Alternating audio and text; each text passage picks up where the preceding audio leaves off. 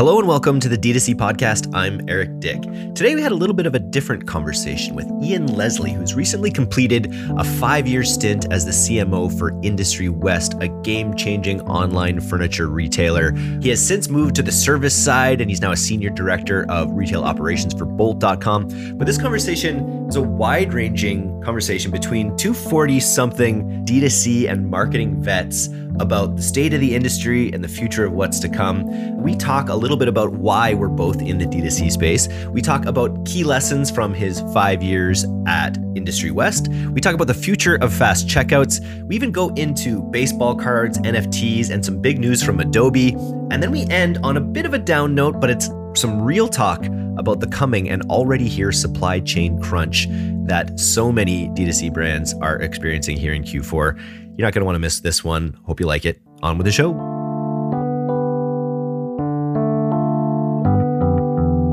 It's definitely crisis mode to an extent. You have some people out there who's like, well, you don't have to run Black Friday, Cyber Monday sales because just having inventory is going to be in and of itself a value add and people will buy. Like, I don't know that that's true.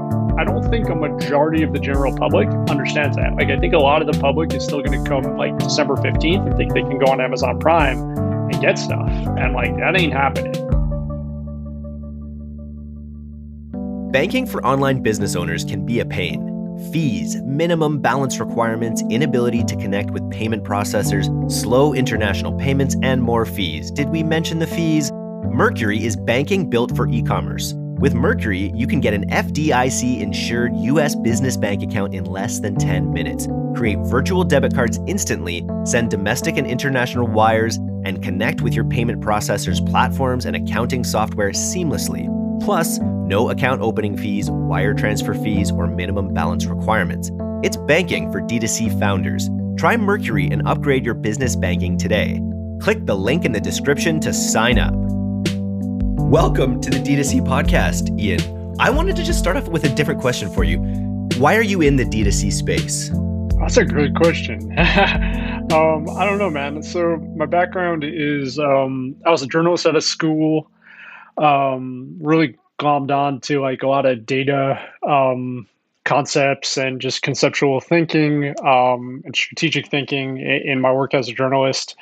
And also kind of came up during social media marketing was kind of making its way into the world and newspapers were starting to take on more and more social media marketing. And so I got into social media, got into jack of all marketing, ended up doing lead gen, demand gen within higher education.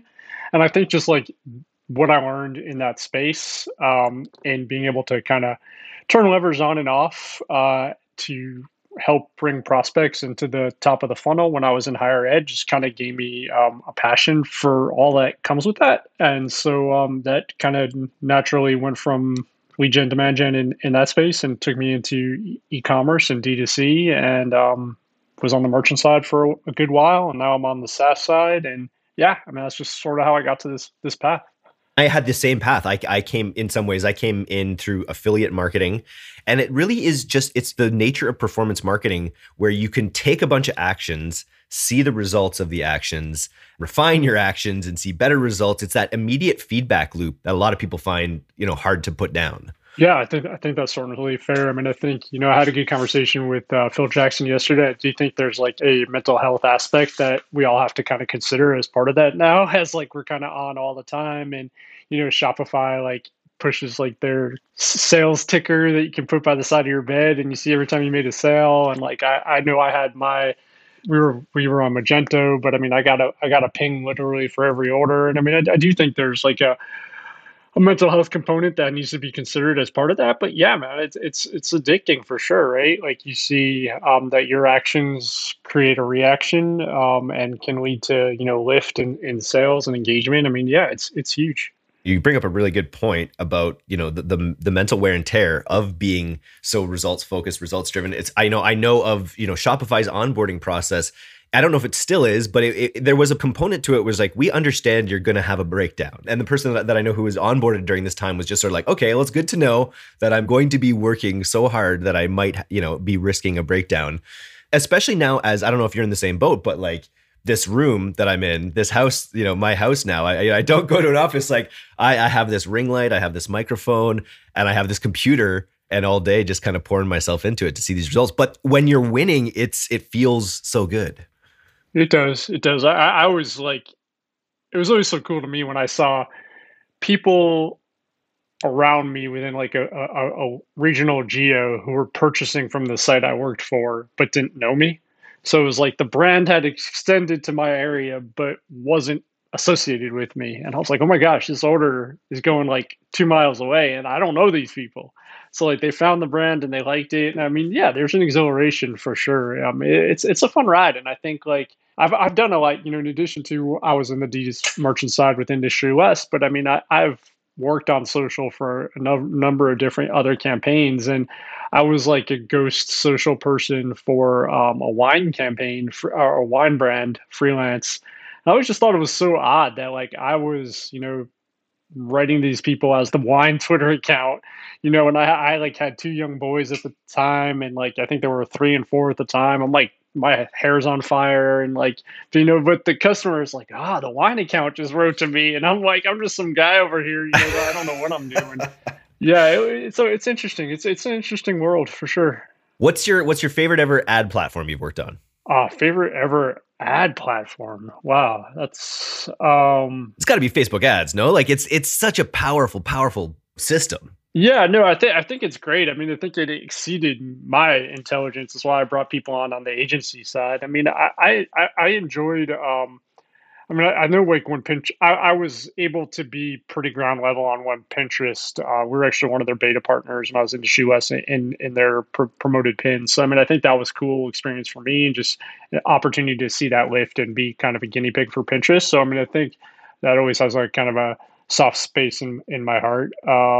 But yeah, I mean, I think Facebook, Facebook giveth and taketh away, both in terms of like how they operate, but then also like the complexity of it. Could be so easy, it could be so difficult. There could be times where you're just like beating your head against the wall and not understanding, or even not even able to access like proper permissions and stuff. It's a little complex, but yeah, I mean, it's certainly powerful.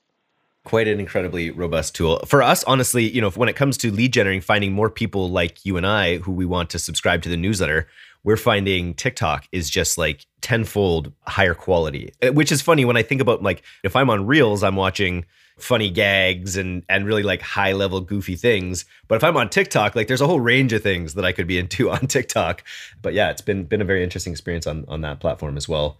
I go back to the day where we were buying on, different display platforms and real-time bidding and all those types of things, which were nightmares. Yeah, much different. Yeah, much different world. Can you give me the story of Industry West a little bit? Like just to talk a little, crystallize your time there, 5 years in the heart of the D2C movement. Yeah. So, when I came on in Industry West, it was 2015. I think Industry West was pretty an early adopter in terms of e-commerce in the furniture space. So I think the fact that Industry West was holding inventory was allowing less sort of consumer side, but more trade side to actually like buy in bulk online and not necessarily have to reach out for a quote or an estimate and then take the transaction offline was a new concept for e-commerce furniture.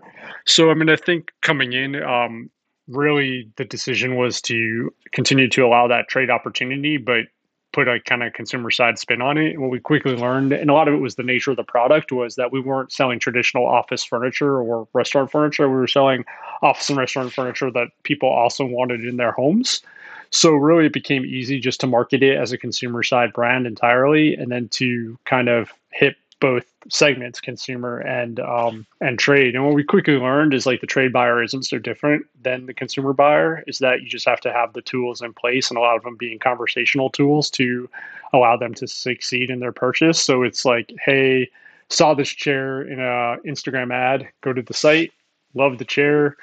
Do you have 200 of them? And are they, and what's the weight capacity? And you answer those questions for them and they're ready to check out. So, we saw like, my first couple of, my first year there, we rarely saw that trade order occur online. And then by the time I had left, in June, we were regularly seeing like, substantial trade orders of units, 40, 50, 60 units occurring online. So, that was a big change in the industry. That being said, I mean, I think furniture as a vertical is always going to be a bit of an old-fashioned kind of vertical, and you're always going to have people who like go on your site, love your product, add 100 to the cart, take it all the way through to checkout, and then take a screenshot and send it to a sales rep for a quote, which was always a little frustrating. Yeah, I mean, so we saw, I don't want to dive too much into the numbers as I'm not there anymore, but, saw exponential growth on the e-commerce side, saw growth in share of overall, revenue in terms of e-commerce. Um, with kind of always staying true to just offering amazing product and being open to consumer side and trade side. And Jordan, who's the CEO and founder, I mean, he's gone on record just saying, and we kind of chatted about this a lot, is like the company he created in 2010, I don't think could be created in 2021. Just in the nature of how many competitors there are out there in the space and the cost per acquisition and just the competitive nature and then just people's attention span too now. I mean, they're just seeing so many ads.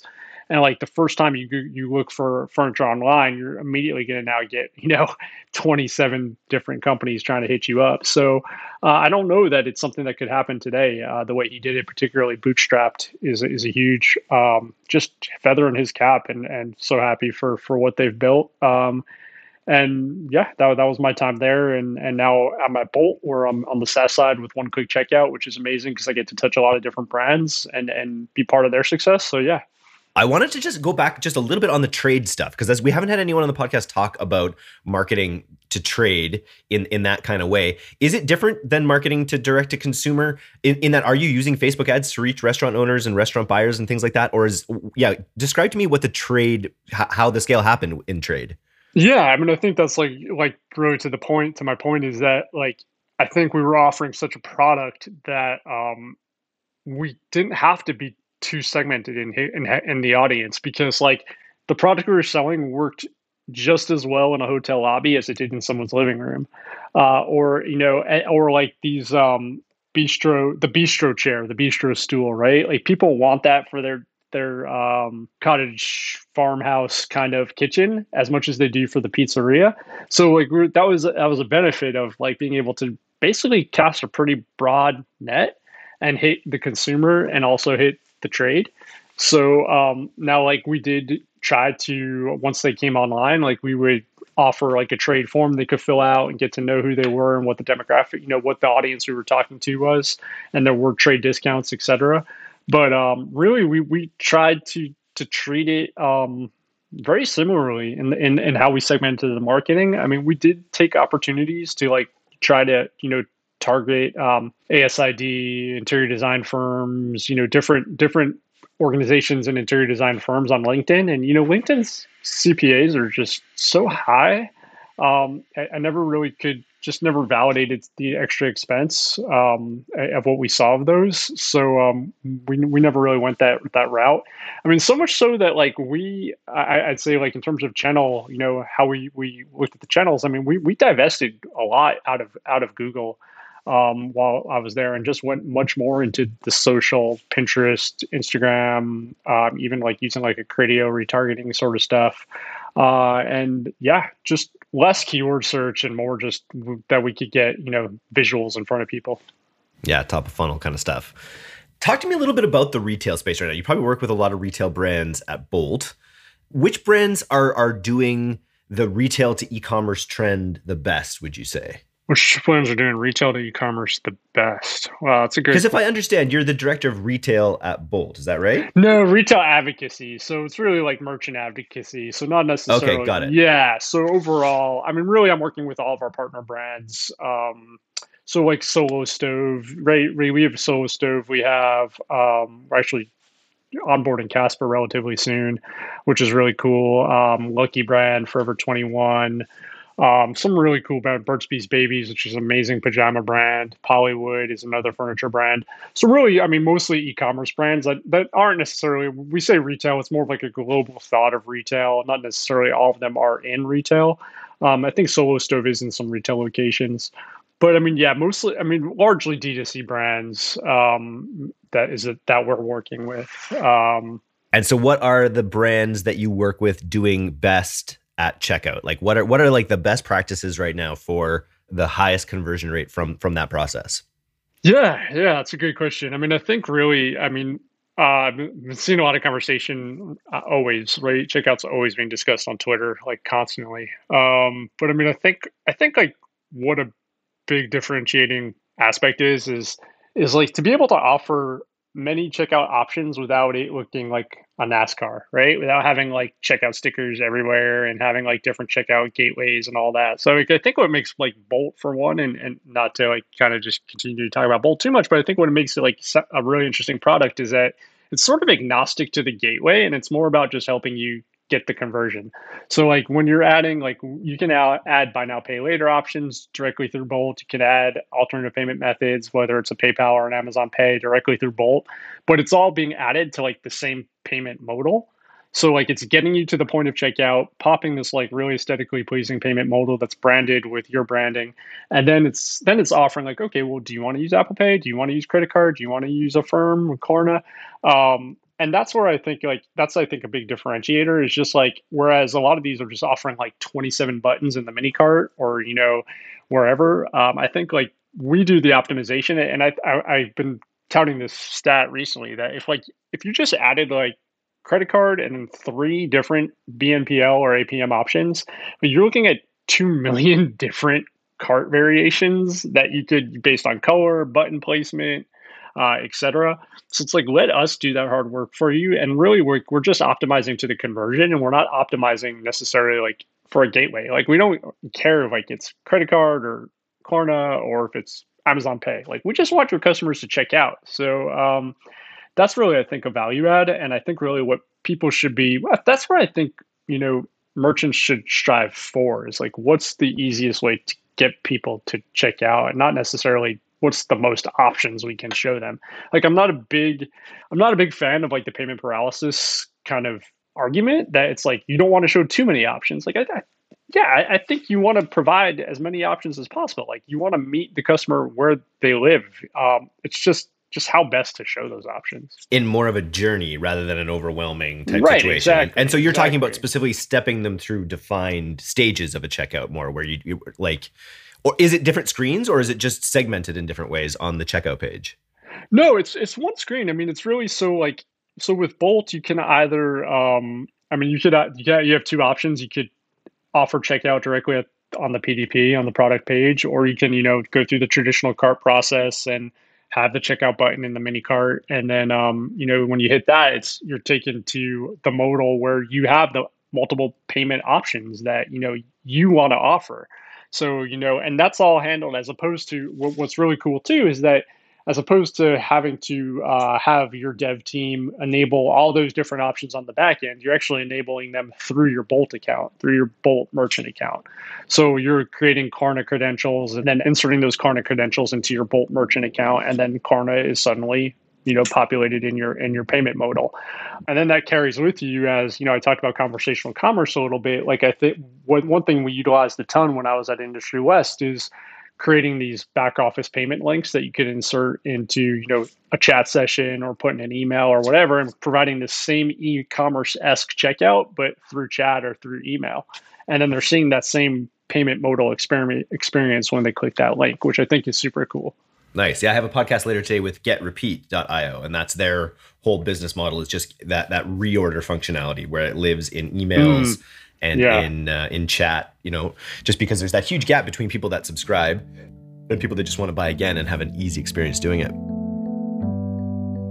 Ready to scale your customer acquisition with creators? Meet Incense, a creator marketing platform helping brands scale using authentic, mobile-first videos and images from a vetted network of influential content creators. For an extra spark in your ad performance, check out Incense's one-click influencer whitelisting solution, so your ads look like they're coming directly from an influencer. Sign up now and get $400 on your balance to work with creators at incense.pro. That's www.incense.pro. You're on D2C Twitter a lot. Which is a fun place to be. I feel like it's a fairly good community. What sort of value do you get out of D2C Twitter? I was wondering. I think I get a lot of good ideas. I mean, there's so many smart people out there on D2C Twitter. So I think one is like it definitely elevates my own knowledge, which I think is obviously important. Like, always want to keep learning. I'm 42. I'm gonna start soon. Will be out of my prime, right? Like, I'm not gonna be one of the cool kids soon enough. If even if I'm probably not already. So like, I need to be on there to learn, like to just keep track of what's going on and to learn from some great people. I think it also keeps me pretty grounded, in terms of like, okay, there's like I was telling my wife the other night, I'm like, there's this like D2C, there's this Twitter battle happening right now, right? And like, I tried to explain it to her, and she really, I was like, you know what? Like, this is such inside baseball right here that like there are maybe 75,000 people in this entire country who care about this. Like, and I'm like, the average shopper. And so, like, I think like when I talked about like payment paralysis and I talked about like, this gateway versus that gateway, and should we be? I don't know. I don't know exactly what examples I want to give, but at the end of the day, like there's like two coasts that care about that, and a bunch of cities in between, and the rest of the country has never even heard of half this stuff and doesn't care, right? Like they just want to go online, have a good experience, check out, like when I see people say like if I go to a website and they don't have XXX checkout, like I'm just leaving. I'm bouncing. And I'm just like, that's not normal. That's not normal America. Like we're very, there's a bubble that DTC Twitter lives in, and I think that's like, so I think it keeps me grounded to be like, okay, like this isn't the real world, but this is also like stuff I definitely do need to keep abreast of. So I take it for what it's worth on both sides, and I try not to, take it too seriously. But I mean, I think that there's some amazing, amazing, amazing people like that I've never even met in real life, but have offered me just a few minutes of their time and expertise. Like Val is my basically the advocate over at Klaviyo, and she. This is like a new position, this whole advocacy position, and she took that role and built it out at Klaviyo. When I told her I was coming to Bolt to do the same, I was like, I'd love 20 minutes of your time just to know what are we doing, and she was just so awesome about her time. And so yeah, I mean, there's amazing people for sure, but there's also a lot of people who take themselves way too seriously. Yeah, and we won't call them out on this one exactly, but I do. No, I know exactly what you mean. And I think we're in an interesting position now because our business is to connect to D2C brands. Specifically, either they're going to subscribe to my newsletter, they're going to work for Bolt. And so we kind of have this mentality where there are customer avatars now. And I think your point about we're all each other's customer avatars in a lot of ways, because the people in this D2C space are quite often also like hyper D2C consumers. And only a D2C consumer would say something like, I'm not going to check out if it doesn't have, Klarna or whatever on it, right? So I think that is a really good point that like my wife has literally never used Shop Pay. Yeah. Like I tell that to people and they're just like, are you insane? And I'm like, no, like, I mean, she hasn't, like, I don't know what you want from me. Like, that's funny. And we're getting stuff delivered to the house like 3 days a week, so like I tell my wife loves that. We just got like $500 of like herbs from someone. If you're listening out there in D2C, bribery will get you everywhere. So send me your products. There you go. You mentioned Inside Baseball. I noticed you tweet a lot about one of your passions, which is collecting sports cards. Yeah, that's new for me. Yeah. Talk to me a little bit about that. I collected sports cards like pretty avidly growing up, hockey cards specifically. Oh yeah. Which are worth almost nothing as far as I can tell now. Yeah. But yeah, talk to me a little bit about the sporting card thing. Is it something that you rekindled from when you were younger? Yeah. So to your same, you said you're 42, I'm 42. I collected a lot of sports cards growing up, basketball in the early 90s, a lot of basketball, a little bit of baseball.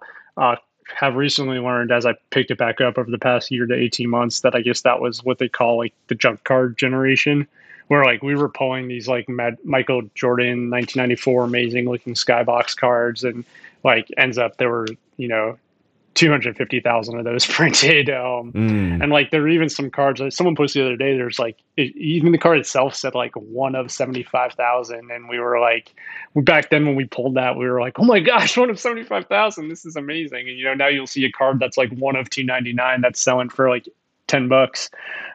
Yeah. But yeah, it's super cool. It's been a really good experience for just to kind of get back into it, but then also to share it with my two teenage sons, and has opened them up to just a little bit of an entrepreneurial kind of experience for them to kind of take the time to rip packs and see what things are valued and what comps are and what they may be able to, like, do they want to hold, do they want to turn it, flip it.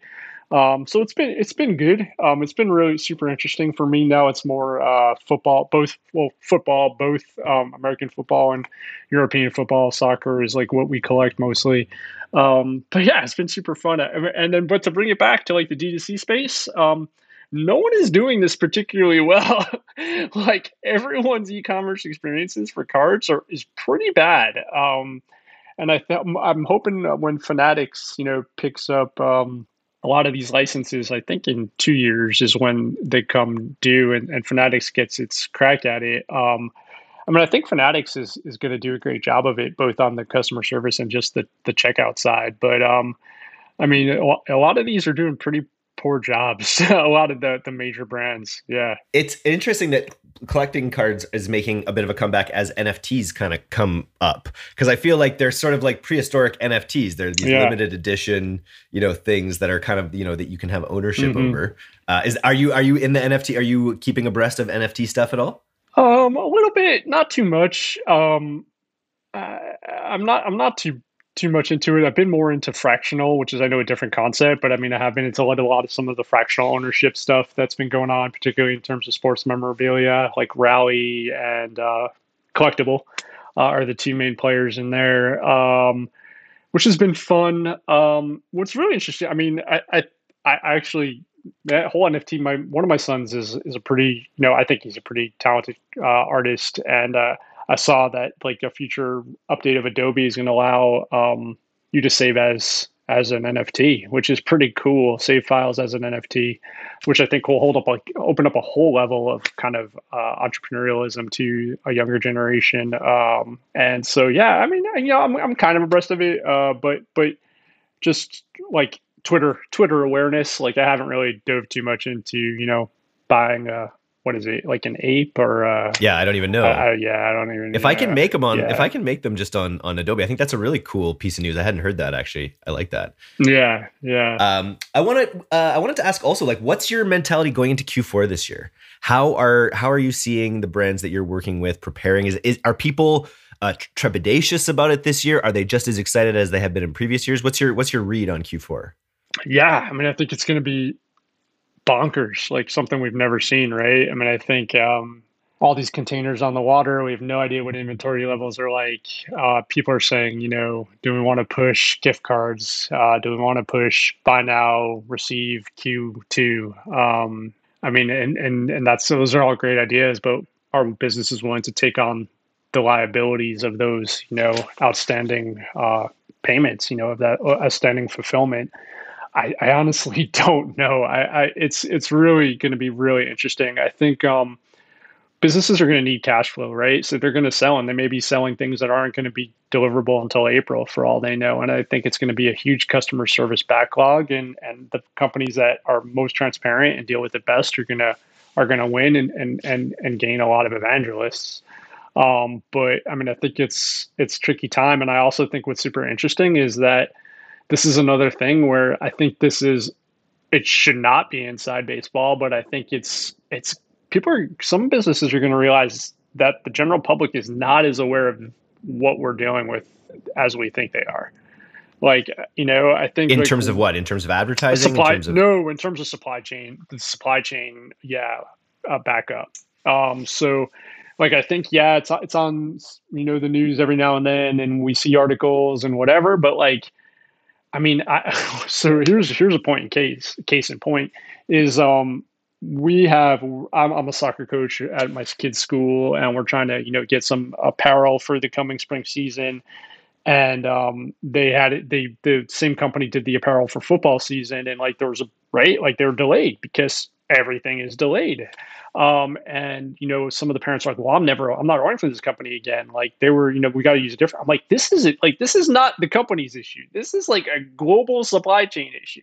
And I don't think a lot of people, like, I don't think a majority of the general public understands that. Like, I think a lot of the public is still going to come like December 15th and think they can go on Amazon Prime and get stuff. And like, that ain't happening. So yeah, it's gonna be super interesting. Are a lot of D2C brands feeling the supply chain constricting already, or it's just this idea that in the coming weeks and months? Oh no, the supply chain's constricted. Yeah, no, it has been for 18 months.